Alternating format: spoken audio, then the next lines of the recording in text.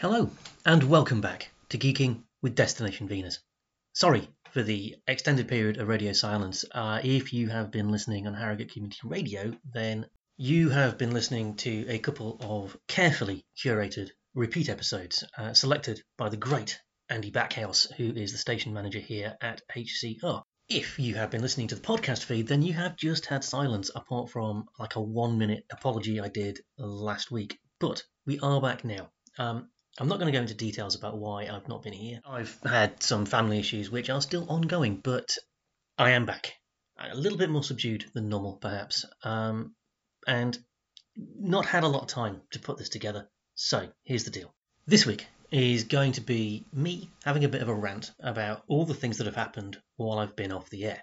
And next week is going to be an interview that I did with the awesome Chloe Green of Thought Bubble. So this week's thing, the things I'm going to talk about, they're in no particular order. They're not in any kind of chronological order, I don't think. They're not in any kind of subject order. They are literally a bunch of things that I noted while I was busy doing something else that I wanted to come back and talk about. So we're going to start with Doctor Who, and we're going to start with Doctor Who because I genuinely can't remember whether I've talked about this or not. I genuinely don't have time to go back over the more recent actual episodes that I did and listen to them again, and I've recorded so much stuff in preparation for episodes over the last couple of weeks that I didn't get done, that I know I've talked about it, I can't remember if it went to where. So, if I'm repeating myself, forgive me. The wait for a new showrunner for Doctor Who is over. And it's an old showrunner for Doctor Who. Russell T Davies has been announced as the new showrunner to replace Chris Chibnall when Chris Chibnall departs at the end of the forthcoming series, which must be imminent, but I don't think we've got a release date for it yet. Now, lots of people are very happy about this, and fair play to them. I mean, Russell T Davies is a very safe pair of hands with Doctor Who. He is the guy who brought it back in 2005 and essentially created the modern incarnation of the show. He wasn't perfect. I didn't like quite a lot of the way he wrote women.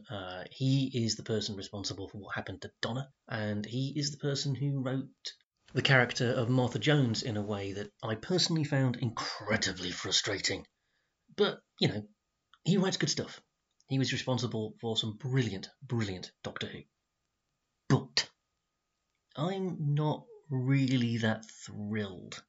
Not because I'm sorry to see the back of Chibnall, although I do think Chibnall has been responsible for some of the best Doctor Who we've ever had. I also think he's been responsible for some of the worst Doctor Who we've ever had.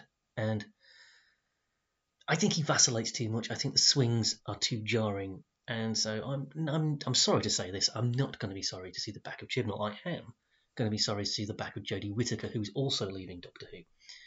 Very interested to see who we get as the 14th Doctor, but I would have liked more Jodie. I really, really would. But she's not staying, and Russell T Davies is taking over. So why am I not excited? Well, I'm not excited because, for me, Doctor Who is a show that fundamentally is forever moving forwards. It's always doing something new. This is not new. This is old. Now, I can see that it's not the same Russell T Davies who was making Doctor Who in 2005. He's done a lot since then. And maybe his style has matured. Maybe he has things now that he would like to do with Doctor Who. I am assuming he left Doctor Who because he thought he'd done with it. Now perhaps he sees new possibilities. That could be good. But I would have liked a completely new showrunner. I've heard speculation on the awesome Verity podcast that what might be happening here is that Russell T Davies is taking over. His production company is taking over part of this. Maybe he's coming in, hit the reset button, and then use Doctor Who to train up some sort of assistant showrunners who might then step in and take over, and that's how we get new and experienced people on Doctor Who with fresh voices. Maybe that's what he's into. I quite like that idea. My only issue with that is that I think the new and interesting voices are already out there. But there we go. I think it's a slightly retrograde step. Doctor Who always proves me wrong. I'm really hoping it's going to prove me wrong again. So, the only thing we wait for now is the announcement of who the next Doctor will be. And I've heard lots of speculation. There are lots of people I would love to play the Doctor. I'm not going to speculate. I'm going to leave it. And the reason I'm not going to speculate is because I always get it wrong. I didn't see Jodie Whittaker coming. I didn't see Peter Capaldi coming. Didn't see Matt Smith coming. Didn't see David Tennant coming.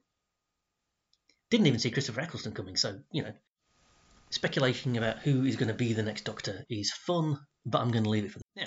Speaking of people who might have been in the running to be showrunner for Doctor Who, the American writer and producer J. Michael Straczynski was never really in the running, if we're serious, to be showrunner of Doctor Who when Chibnall left. But he did kind of put himself forward. He did make a bit of noise on social media about it.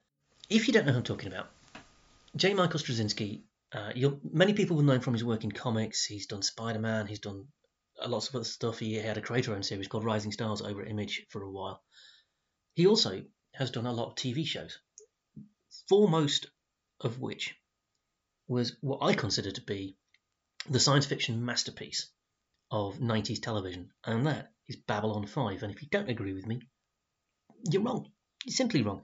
B5 was not perfect. It was hugely ambitious. It was planned as a 5-year television novel, basically. It tackled big themes. It tackled huge concepts and ideas. It fell down a lot. It wasn't always perfect. There are some genuinely shocking episodes, and some of the dialogue was utterly terrible. But some amazing performances, some of the best characters in science fiction were in that show. Some amazing actors who turned out the best work of their careers. Sadly, many of them no longer with us. And there's news about Babylon 5. Finished in I forget which year it finished. It finished in the 90s, but it dominated my life for quite a bit in the 90s. Me and my best friend, who was at that time living in London, she actually kind of still does, it was on Channel 4 on a Tuesday night. Our Wednesday mornings were ringing each other to talk about the previous night's show. That's how into it we were. We would talk about it for hours. God, I was obsessed. Still love it. And reliving it now, because I have discovered that all 5 seasons are available for free on IMDb TV, which is viewable through Amazon Prime. So if you have a Prime account, please don't use it to buy things. Please shop local. But use it for watching TV all you like. And Babylon 5 is there. Every single episode. They've made one choice that I don't like. What you'll start with, if you click season 1, episode 1, it will start you with the TV movie in the beginning, which was made to be the official start of Babylon 5. It was made, I think, between seasons 2 and 3. Now, the reason I don't like that they start with that, it's a great TV movie, don't get me wrong, and you should watch it at some point, but it starts with the character of Londo Mollari, who starts off as a sort of comedic, comic relief character and becomes increasingly dark as the series goes on. It starts with him in the future, looking back, telling a story to some children about what Babylon 5 was and what happened. And it's kind of a bit of a spoiler for how things go wrong in the show for the characters. I would have preferred if they'd started it with the original pilot, which is called In the Beginning. Now, I understand why they didn't. The original pilot, I don't think, was shown on Channel 4. If it was certainly shown long after Babylon 5 was a thing. It's a little bit different. We've got different actors in some of the roles. We've got very different choices for makeup. The costumes are a little different. It doesn't look like an episode of Babylon 5, but you can see the roots of what we got in the end. And you can start by watching In the Beginning. It's available as a bonus episode, but you have to make the effort to physically select that. I think you should. So if you're going to watch Babylon 5 on Amazon Prime, I recommend doing that. And I do recommend you watch Babylon 5. It's not dated brilliantly. Some of the special effects are 100% CGI, and in the 90s that was groundbreaking, and in the 90s they looked amazing because we hadn't seen anything better. The special effects now look very clunky. They're never going to get redone. It's like watching a black and white TV show. You just got to accept it, live with it, dive into it, and revel in it, and see it as a product of its time. But that's not actually why I'm telling you about Babylon 5. I mean, I was really excited to find that I could watch it all. I do own the whole thing on DVD, but who knows where their DVD collection is these days, so it's really nice to have it on streaming. Now, I'm telling you about it because it's coming back, in a way. Again, J. Michael Straczynski has been very vocal on social media. He's bringing a reboot of the show back to television. I think he's working with AMC. Now, more than that, I cannot say. He is saying it's a reboot and not a continuation, and if you watch all the way to the end of season 5, you'll understand why a continuation of Babylon 5 is difficult. He did actually try, in the 90s, a couple of spin-offs. There was a show called Crusade, which was set after the events of Babylon 5. Lasted about 6 episodes, didn't really work. And there was a show called Legend of the Rangers, which again spins out a particular group of characters from Babylon 5 into their own show, and I've never seen it. I've never been able to find it anywhere. It didn't clearly catch on. So it's definitely going to be a reboot. Same characters, recast. Obviously, a lot of the people who played the characters originally are no longer with us, sadly. And the ones that are still with us are, 25 years older than they were. So I have seen mutterings on social media from people who are in that cast, people like Claudia Christian, that they've been approached to see if they would like to be in the reboot. So I'm liking that. Battlestar Galactica did that famously with David Hatch. I'm quite excited. There's quite a few people in the Babylon 5 fan community who are sort of saying, well, the original's perfect, so why change it? And again, I would point out Battlestar Galactica. I loved the original Battlestar Galactica show. I really did. It was great. But then they remade it and it was better. So that could happen here, is what I'm saying. And if it doesn't, we'll always have the original. They're not killing my childhood. It's fine. And they couldn't anyway, because I wasn't a child in the 90s, because I'm old. So that's all of that. Now, what else has happened while I've been away? Well, first things first, that lawsuit's been settled. Scarlett Johansson and Disney have settled the Black Widow lawsuit over how much Scarlett Johansson is or is not going to get paid. And do you know what? Of course they have. I am, frankly, completely astonished that this ever got anywhere near an actual courtroom, because the solution was so obvious. It was really obvious they were going to do what they've actually done, which is Disney have paid a big chunk of cash to Scarlett Johansson, and she said, thank you very much, and it's over. Now, Disney could have done that straight away. I'm astonished they didn't. If you're not familiar with the story, or you've forgotten about it because this was resolved a couple of weeks ago, essentially, Scarlett Johansson signed a deal with Marvel, I presume, but let's be honest, it's Disney. She signed a deal to be in Black Widow, which gave her a percentage of the film's box office. And then 2020 and 2021 happened, and the film got pushed back, and it wasn't released, and it wasn't released, and it wasn't released, and then it was released. But it was released into a world where lots of people were still not going to theatres, where a lot of theatres were still closed, and Disney also put it onto Disney Plus as a premium thing. So if you had Disney Plus, you could pay yet more money and have the option to stream Black Widow while it was still in theatres. Now, Johansson's deal didn't allow her any of that premium money for streaming. She just got what was paid at the box office at theatres. And she argued, and I think reasonably, that by releasing the thing on streaming at the same time as it was in theatres, that was going to make, particularly in the environment that we were in, that was going to make people stream instead of going to the theatre. So box office revenues would be down because of Disney's actions, and she would lose money, and that wasn't fair. Seems to me all they ever had to do was say, yeah, we understand that's not in your contract. We understand we don't actually have to do anything about this, but we recognise the unfairness, and what we're going to do is give you the same percentage of the download money as you would have got if they'd gone to the box office. Now, I'm fairly sure they've probably given her a slightly smaller check than that would have generated. I actually don't know. But why didn't they just do that in the first place? You know, the whole thing could have been sorted out with one conversation. It's like, yeah, sorry, we didn't see this coming. Of course we didn't. But, yeah, you've got a point. Here's what we're going to do about it. So, both parties have said they've enjoyed their working relationship and they look forward to working together again. Not sure how serious either of them are about that.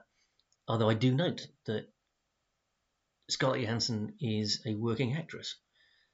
I presume she would like to star in big movies again, and honestly, these days, if you want to star in big movies, there aren't many games in town, and Disney is probably the biggest, so she probably is going to want to work in a movie that ultimately tracks back to Disney. And do you know what? Disney's in the business of... I was going to say Disney's in the business of making movies. It isn't. As a friend of mine often says, Disney is not in the business of making movies, it's in the business of making money. And Scarlett Johansson is good box office. Okay, she's a big star. She may be one of the biggest female stars in Hollywood at the moment. I'm fairly sure Disney are going to want to put her on their bill again because people will pay to watch her, and that's what Disney want. So they do kind of need each other. And this whole little flap, just a bit dumb, I thought. Not a big fan of it. So I'm glad it's resolved. So moving on to things that people might like to do in the future. It has been announced a couple of weeks ago again that Henry Cavill would be very keen to speak to the James Bond producers about a future role. Yeah, I know. In other news, the sky is blue, grass is almost always green, and the sea's quite wet. Of course, Henry Cavill would love to talk to James Bond producers about a future role. Pretty sure he'd quite like to be Bond. I'm pretty sure he'd make quite a good one, actually. And even if he wasn't going to be Bond, it would be a great twist, I think, to take Superman and make him a villain in a Bond movie. That would be awesome. So I'm up for either of those things. And, links in the show notes and all of that. But it is a bit of a non-story because he's not actually talking to the Bond producers. So what's the story here? There isn't one. British actor would quite like to play Bond. Show me a British actor that wouldn't. And so we move on to more good news from Marvel, really. It was Agatha all along. If you watched WandaVision on Disney+, you will have seen Catherine Hahn as Agatha Harkness steal every single scene that she was in. Played by Catherine Hahn, just brilliantly. She was easily the best thing on that show, and everything about that show was pretty good. So that is high praise indeed. Well, now Hahn is going to reprise the role of Agatha Harkness because they're giving her her own spin-off. Described as a dark comedy, they're keeping all the important information under wraps. It's going to be written by Jack Schaefer, who was the head writer on WandaVision. He's going to be executive producing this as well. It's not confirmed, but looking at the response it's got from fans and such like, I'd be astonished if this didn't happen. So I'm quite excited. The fact that Catherine Hahn isn't really talking about it makes me think that something is happening and she's just not greenlit to say anything yet. So I'm pretty keen on this, and I'm pretty sure that we might actually get it. So that's exciting. Looking forward to that. But there's nothing more to say, really, because there isn't anything to say. We don't know it yet. Two good comic stories coming out from Image that are exciting me a little bit. And do you know what? Let's get the big one out of the way first of all. Saga is back in January. I'm going to repeat that. Saga is back in January. Now, if you love comics, you already know that, to be honest. That was announced, again, a couple of weeks ago. This is what happens when I go AWOL for a bit. All the exciting stuff happens, and I'm not here to report it. But if you love comics, you also know why Saga coming back is such a big deal. If you're not familiar with comics, let me explain. Saga is a huge, ambitious, sprawling space opera. It's a love story, it's a war story, it's a story about people, it's a story about what a parent will do to protect their child, it's a story about love, it's a story about hate. And to actually explain the plot is actually really difficult, because the plot, if you just explain the plot, sounds a bit hackneyed. What you've basically got is what former Destination Venus retail assistant Ian used to describe as Romeo and Juliet smashes into Star Wars with a dirty mind and a filthy mouth. And that's pretty much it. Lots of swearing. Definitely not for kids, this book. But basically the two main characters, are a married couple, husband and wife. They met when he was a prisoner of war and she was his prison guard. They fell in love, she busted him out, they ran away. Now, both sides from the war are in pursuit of them because they have a child together, and that child, Hazel, according to both sides in the war, shouldn't exist. So, both sides of the galaxy want them dead, and they've been on the run since issue 1. That doesn't even begin to scratch the surface of the brilliance of this book. Written by Brian K. Vaughan, illustrated by Fiona Staples, the artwork is exquisite. It's such a beautiful, beautiful art style that Fiona Staples has.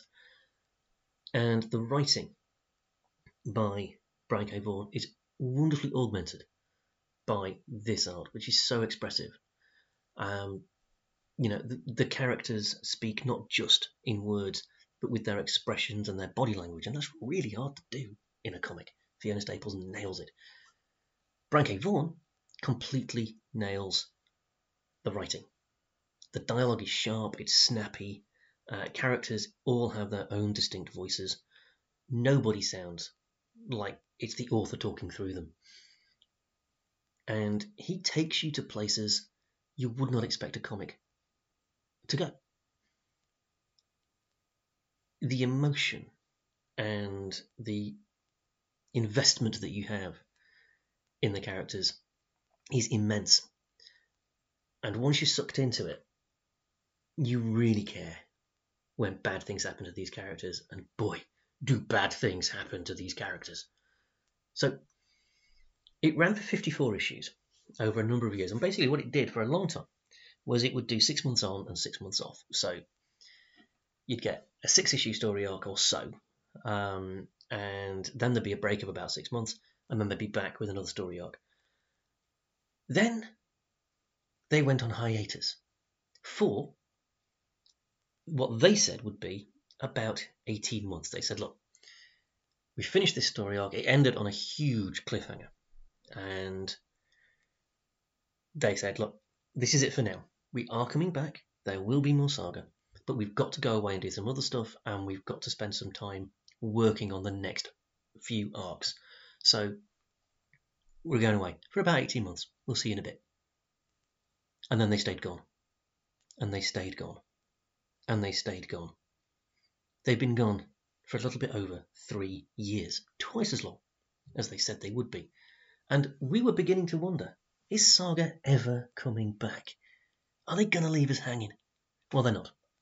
It has been announced. Saga issue 55 hits the stores in January. You can pre-order it now. I recommend you do. The first issue of Saga now sells for quite a lot of money. And you don't want to miss the first issue, what is effectively the first issue of the second half. Brian K. Vaughan has said that Saga is going to run for 108 issues. So this is the start, literally, of the second half of the saga. So if you want to know what happens to Alana and Marco and Hazel and all the rest, January is when we find out. what happens after what happened at the end of issue 54. I can't wait. And it looks as though 2022 is going to be a good year for stuff that I like coming back in comics. Because not only are we getting Saga back, we're also getting more Astro City.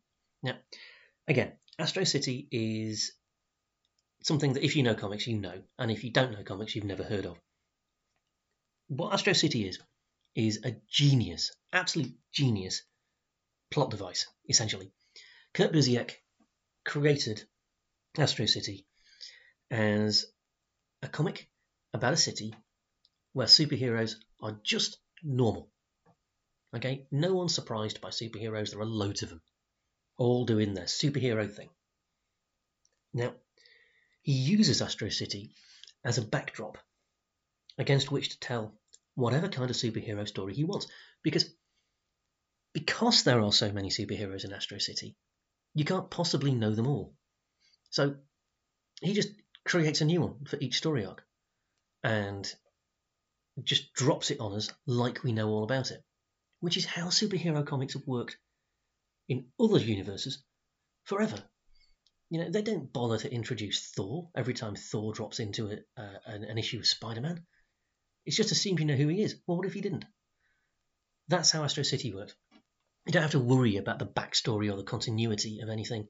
It's just a story to enjoy in its own right. Sometimes characters from previous story arcs come back, but again, it doesn't matter if you didn't read that story arc. And there are all kinds of ways that could be terrible.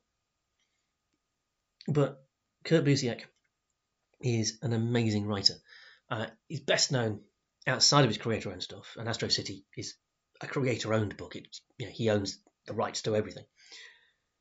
He wrote something called Marvels for Marvel Comics back in the 90s, and absolutely redefined what a Marvel comic book could be. With that, it was illustrated by Alex Ross. It was a big deal. It was republished a couple of years ago with annotations. And I recommend you seek it out if you haven't read it, because it's great. Busiek is what I'm saying. Busiek is an amazing writer, and I've always loved Astro City. It's an odd book. It's been published by several different people. It was published by DC Vertigo for a while. I think it's been with Image before. It's coming back with Image. I think Dark Horse had it for a bit. You know, it bounces about all over the place, but it remains consistently brilliant. Some of the most original superhero stories you will ever read, and they're all just like literal throwaway things. He did an arc about a super team made up of superheroes' pets, and it worked. That's how good he is. So yeah, really excited for that too. 2022 could be a great year in comics with Saga coming back in January. I think Astro City hits the shelves in March. Honestly, after the last couple of years, it's just nice to have something to look forward to, isn't it? Okay, now, back to Marvel. You see, this is what I meant about things not being any particular order. If I'd had the time to organise all of this properly, I would have done all the Marvel stuff in one go and stuff. I am separating the geeky showbiz news from the geeky science news. I'm at least doing that. But we are going to bounce back to Marvel now, because there's been what is, for me, genuinely quite an exciting announcement for Guardians of the Galaxy 3. I think it's a bit late. I would have liked this announcement several years ago, and I would have liked this character to have appeared in Avengers Endgame, because he just should have. What am I talking about? They have cast Adam Warlock in Guardians of the Galaxy 3. It's an actor who I don't think I've come across before. He's a guy called Will Poulter, and I genuinely don't think I've ever seen him in anything. If I have, he didn't make much of an impression on me, because I don't recognise him at all. Apparently he was in the Revenant and Detroit, and on TV he's in the Underground Railroad, which apparently is on Amazon. I haven't seen any of those things, so that explains why I don't recognise him. But he's playing Adam Warlock. That's my headline. Who is Adam Warlock? Well, if you don't, again, read comics, you won't know. But if you saw Guardians of the Galaxy 2, he almost turns up at the end. At the end of Guardians of the Galaxy 2, Aisha, the character Aisha, says that she's created the perfect person to destroy the Guardians once and for all. In a cocoon is all we see, this cocoon. Now, anyone who's ever read Marvel Comics recognises that cocoon as the cocoon from which Adam Warlock burst forth in the 70s when Warlock was created. Now, Adam Warlock is a brilliant character, in my view. One of my favourite, one of the very first Marvel characters I read in the pages of the UK Star Wars Weekly back in the mid-80s. He's a cosmic character. He has golden skin. He is incredibly powerful, incredibly strong. He can fly, he can travel through space, he can do all of that stuff. But what made me frustrated that we hadn't had him in the Marvel Cinematic Universe already is the fact that Adam Warlock was critical to the comics version of the Infinity Gauntlet and the Infinity War series that ran in the late 80s, early 90s, and which were largely the sort of springboard for the Avengers movies and the Tesseract and all of that. We first came across what became the Infinity Stones with Adam Warlock.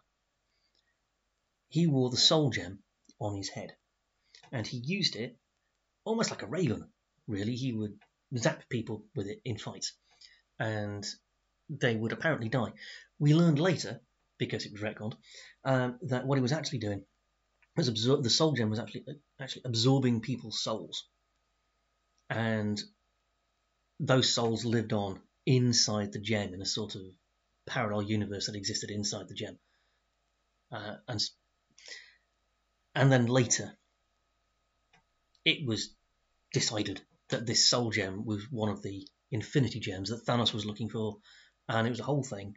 And so from the very first moment we saw Thanos say, "Fine, I'll do it myself," at the end credits, at the end of one of I forget even which Marvel movie it was, I was thinking, oh, we're going to see Adam Warlock, and then we never did, and we never did, and we never did, and then we got that little teaser at the end of Guardians 2, and then nothing. And the Infinity War came and went. Endgame came and went. The Infinity Gauntlet happened. Still no Adam Warlock. I was furious. So now I'm fascinated to see what they do with the character in the movies. So, yeah, again, really, really, really excited. And I think I'm excited for the other bit of sort of Disney Plus Marvel news as well. They've greenlit a series called American Born Chinese. It's going straight to series. It's an action comedy series based on a graphic novel by Jean Liun Yang, and I'm sorry if I'm butchering the Chinese pronunciation there, which I haven't read. It came out in 2006. I'm going to try and track it down because it sounds really interesting. Actually, I do love a good action comedy. It's going to be written and executive produced by Kelvin Yu and his brother Charles Yu. Kelvin Yu executive produces Bob's Burgers, which again is a show I've never seen, but I know is popular. His brother Charles has been involved in Westworld, which I also haven't seen. And there's a whole bunch of links in the show notes to all the boring who's producing it stuff. But the big names, big names. The story itself is the story of Jin Wang, average teenager juggling his high school and social life like so many other Disney movies and shows. But of course, he's juggling his high school life with his home life, and as an immigrant, that's often a conflict. And then he meets a new foreign student on the first day of the school year. Even more worlds start to collide as Jin gets caught up in a battle with gods from Chinese mythology, and it sounds great. And like all things like this, it's going to be exploring not just the characters, but issues of culture, family, identity, all of that kind of stuff. And I think this is the kind of thing we need more of, because I keep banging on about this on the show, but representation really is important, and there has been very little representation of Asian and Pacific Islander Americans. And there's been not really that much representation of British Chinese either. So it would be good, I think, to have more representation in shows that have good budgets, are made by people who know what they're doing, and shows that will be a hit with all audiences just because they're good.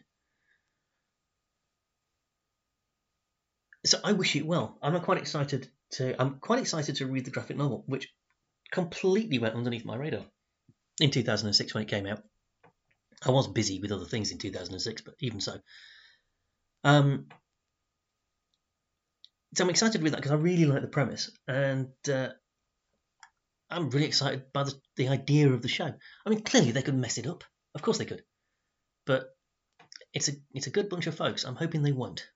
Anyway, it's time, I think, to move on a little bit. I'm putting this together in a rush, but I still love a good jingle. So.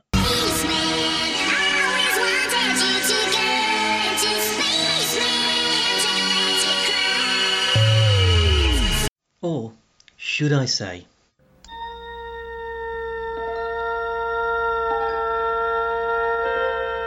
Space, the final frontier.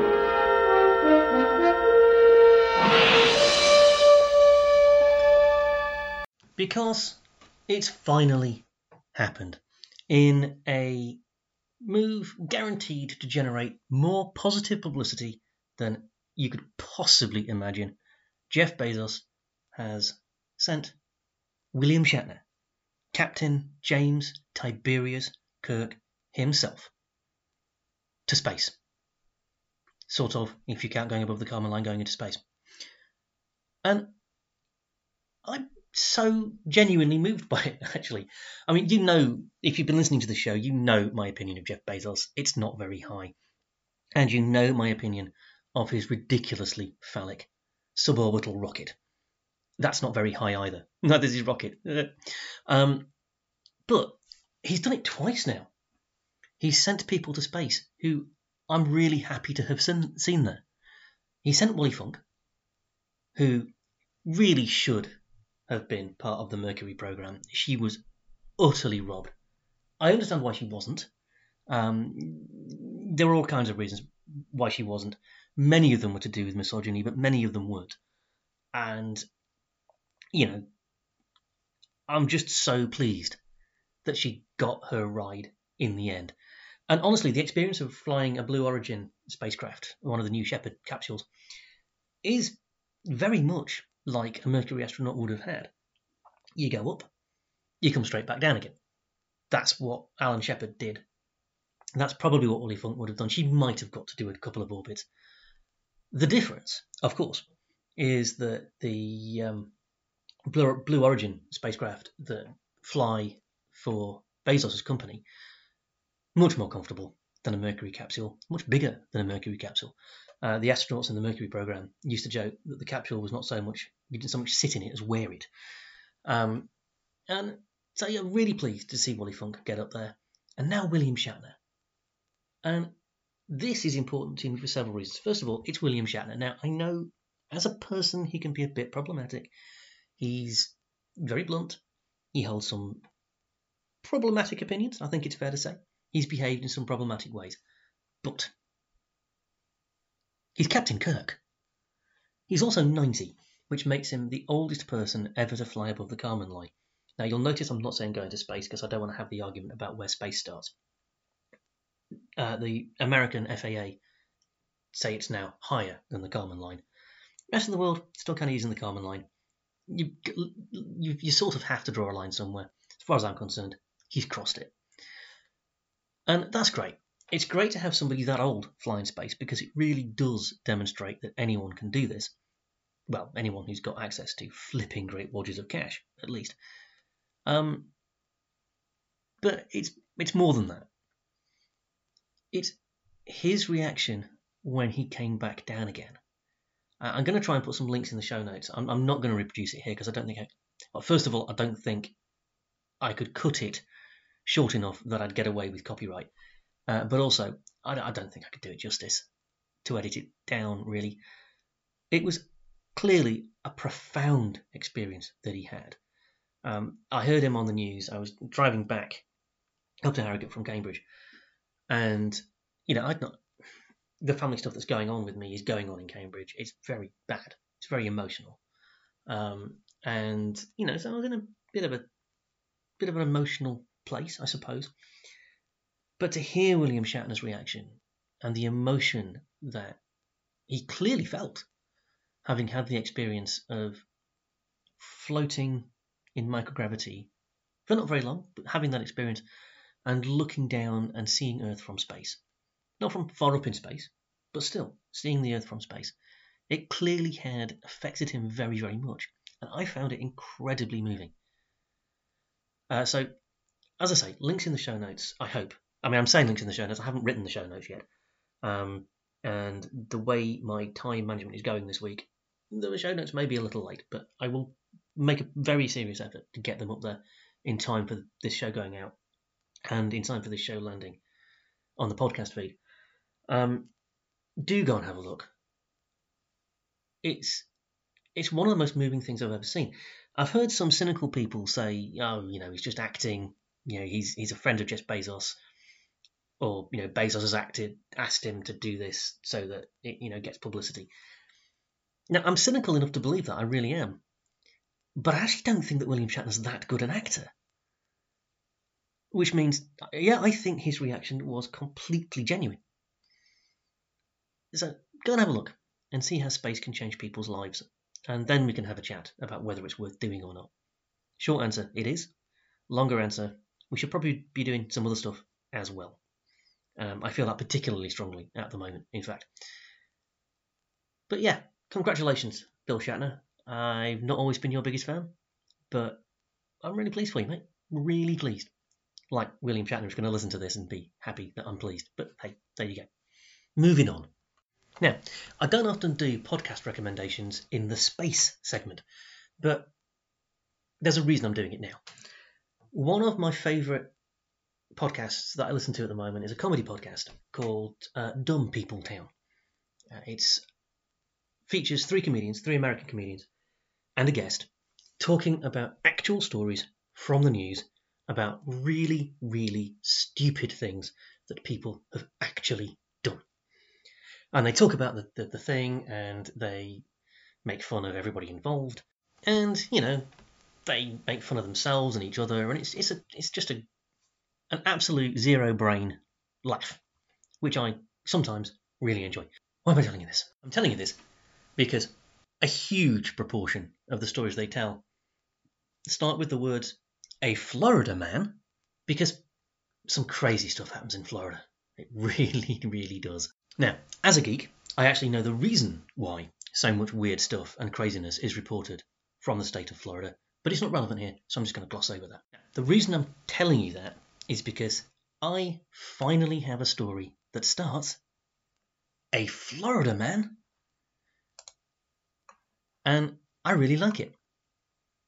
So, basically, a Florida man has returned a missing NASA moon rock he bought at a garage sale.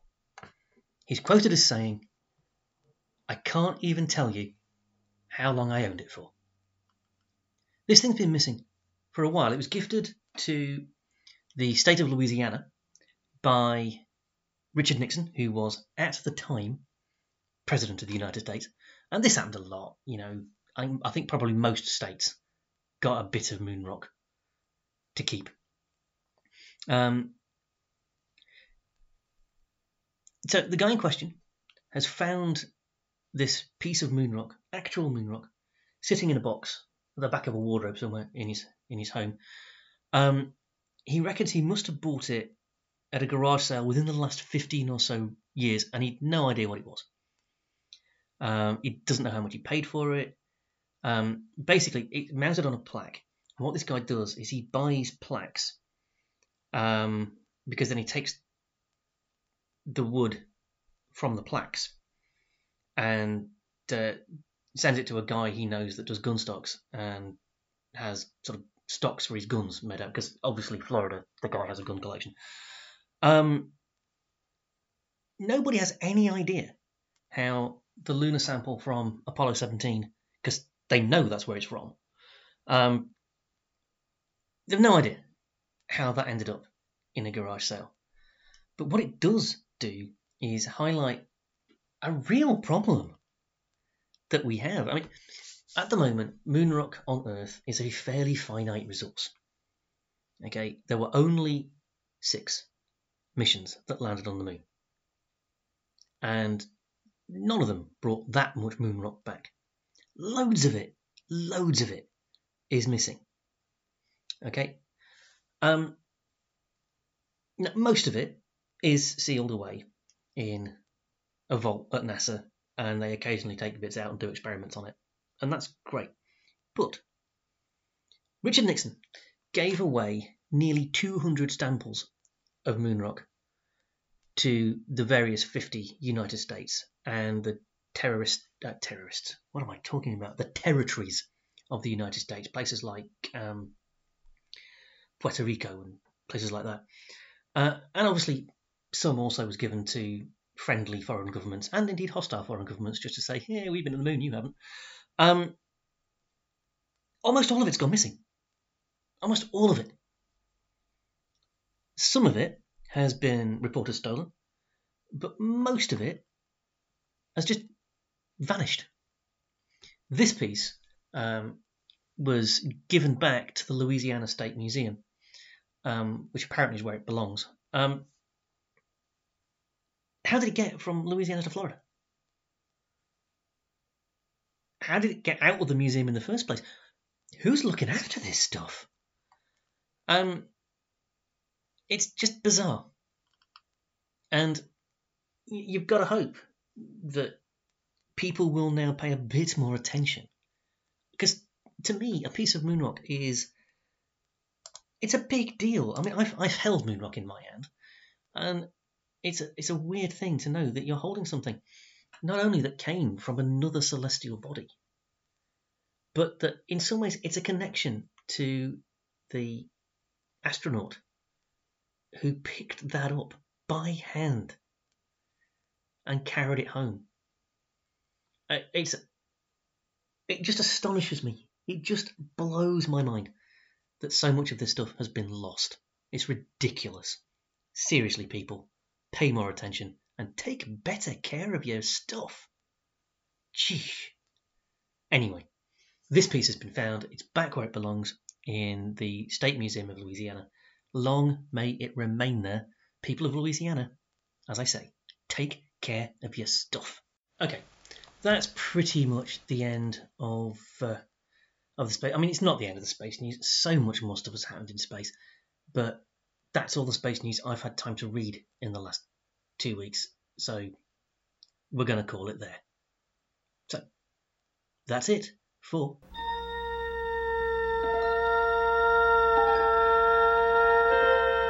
Space, a final frontier.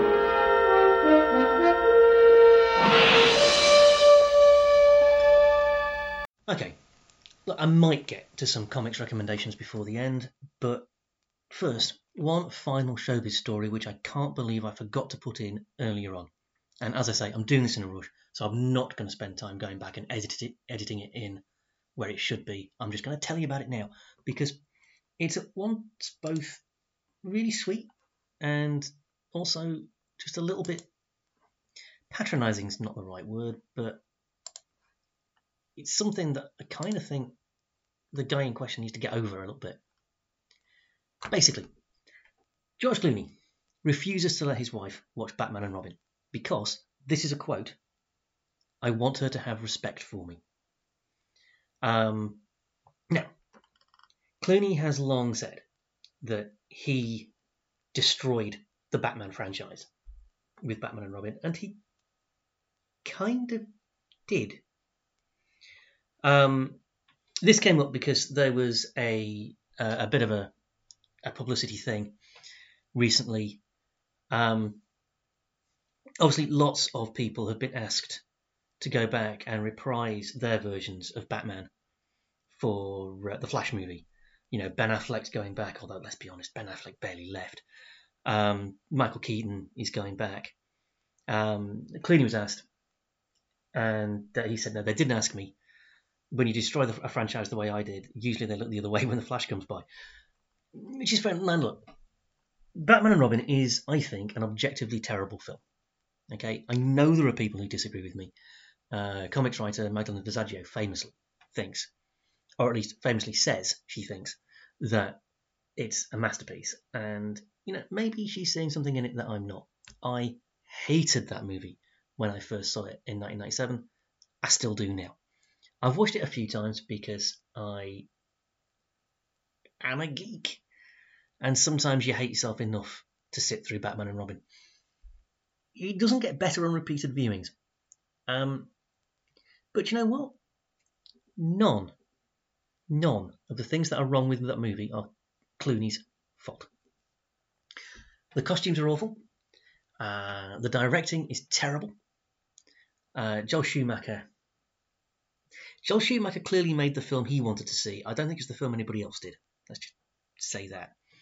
Arnold Schwarzenegger doesn't work as Mr. Freeze. He's only in the movie because he was a massive star. But Clooney's great in it. He's always been clear he hates the movie. But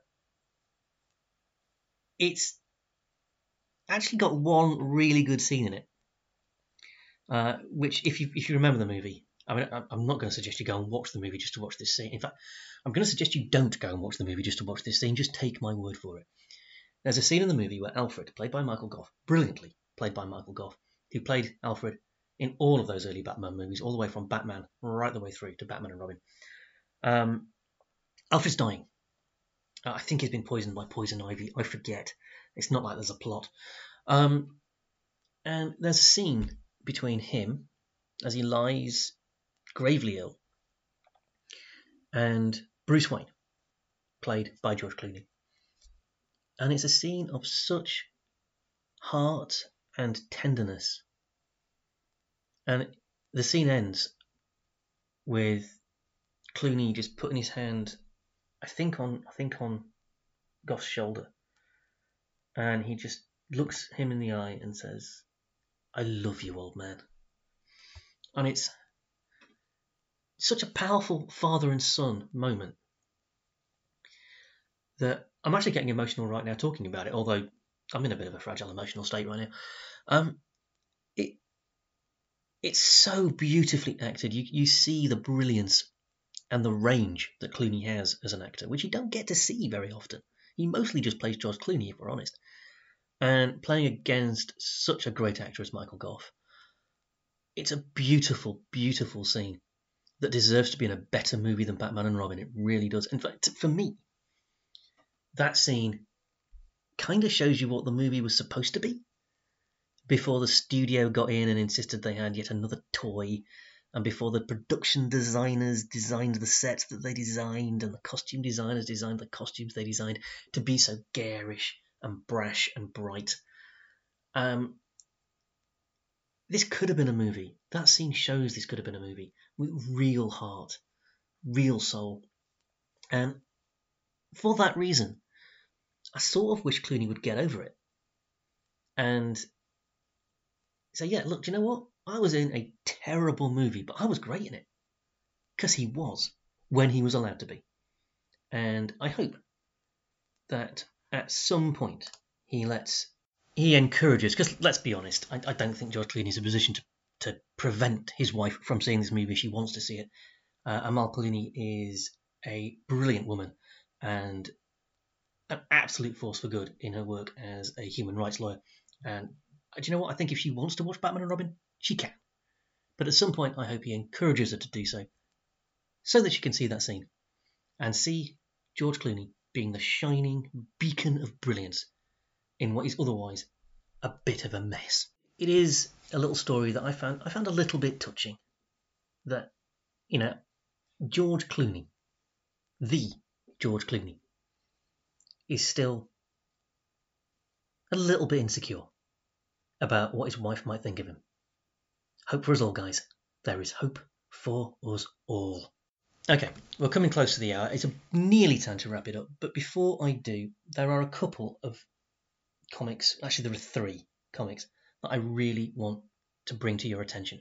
Available now at Destination Venus, online at all other good comic shops, and indeed in person at all other good comic shops if you happen to live near one that's nearer than Desty's. The first thing I want to talk about is the latest iteration of Red Sonja. Red Sonja has been around in comics for a long time. She's not originally a comics character. She's normally seen in a chainmail bikini and not much else. And, she's a Conan-style barbarian woman, except she's a woman, so instead of being muscular, she's, stacked. And there are some really good Red Sonja comics runs out there. Gail Simone did a brilliant one a few years ago. I've never really been into it. I don't like chainmail bikinis. I think they're ridiculous, and they set the wrong tone. For me. That's your thing, you do you. This latest series of Red Sonja, though, we're on issue 2 at the moment. They put her in trousers. And it's brilliant. It changes the whole dynamic of the book. It's written by the Italian writer Mirka Andolfo, who I've raved about on the show before. I wish she was drawing it because her artwork is exquisite, but her writing is also brilliant. It's a great book. I commend it to you. Issue 1 is still available. Issue 2 is out now. It's got some real heart, and I'm really interested to see where it's going. It's looking at an aspect of Red Sonja that I don't think we've seen before. Second series I want to recommend to you is called Almost American. It's by Ron Mars and Marco Castiello, and it's a true story about 2 Russian Secret Service agents who defected to the US and, their experience of becoming Americans. It's not a spy thriller, or a thriller at all, really. It features spies, it features spy work, but it's really about the people and how they got themselves into the position of being Soviet agents and then Russian agents in the first place, and what made them want to get out, and how they were received by the Americans. It's a wonderful true story, and I'm so happy it came to comics. It's out from Aftershock. Issues 1 and 2 are still available and out. Now, and finally, and very differently, you ever had one really bad day? That's the story of Chicken Devil. We start with a guy who owns a chain of chicken restaurants who thinks his biggest problem that day is going to be who takes the kids to school and the fact that one of his deep fat fries caught fire the night before. And then things go spectacularly wrong. I'm not going to tell you how. It involves organised crime and murder and exploding ships. And honestly, this thing goes from 0 to 100,000 miles an hour at the turn of a page. But all the time, you've got the story of a guy who is just trying to get his life back under control after everything just got out of his grip. It's by a creative team who I don't think I've ever come across any of their work before. This is the first thing of theirs that I've seen. It's a really out there idea for a crime story, for a crime thriller, I guess. And it's just wonderful. Out now from Aftershock. Issue 1 came out last week, as I'm recording this. Issue 2 is out in November, and I commend it to you. It's utterly, utterly brilliant. Okay, that's it. We are done for this week. Thank you for your kind attention. I am sorry it's been so scrappy and so rushed. I haven't had time to engineer this properly, so there are still quite a lot of intakes of breath and stuff I haven't taken out. Next week's will be better. After that, hopefully, we should return to normal. We will see you next week when I talk to the wonderful Chloe Green. Until then, be kind to yourselves, be kind to everybody else. Until we'll meet together once again to go geeking. You take care, folks. I really do mean it. Look after yourselves.